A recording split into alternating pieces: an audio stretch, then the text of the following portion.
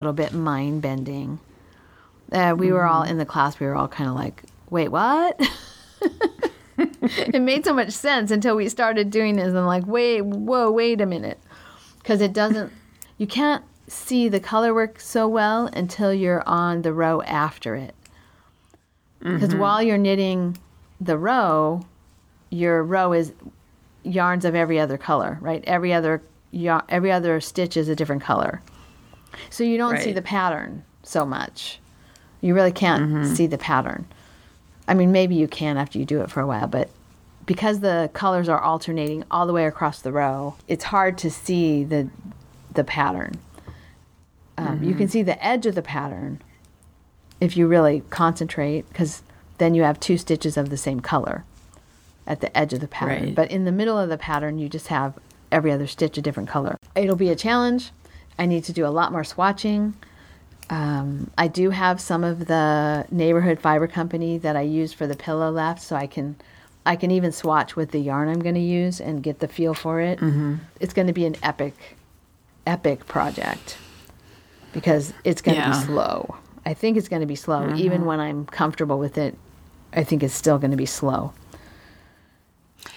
I have a question. Can you put markers in where the color changes take place? Now, you know what I'm saying? Yeah, but they'll move every row.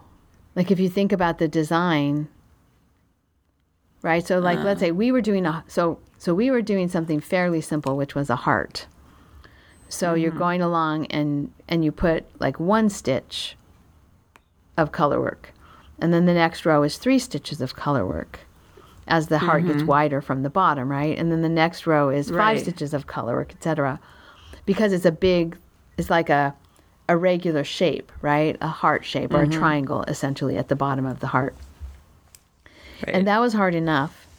But the bee pillow has all these little swirly curly cues, right? So even when I was doing the pillow, not double knit, just one-sided, I still had to really pay attention to the color chart because it wasn't necessarily intuitive which direction this little swirly leaf was going or the little vein on the bee, right? Is this going to go to the left or is it going to go to the right? And so I had to watch the chart to do that. So it's definitely going to be challenging, but I want to do it, so I will figure it out and it will work eventually.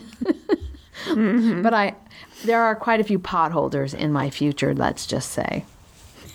Double knit pot holders. Yeah. Well, I have to say, I think it's a very cool stitch. It's a very interesting finished product. And you had mentioned that the teacher said that in one of the booths there was a beautiful double knit shawl that had a dragon. Wasn't it a dragon? Yeah, or a unicorn, I think it was.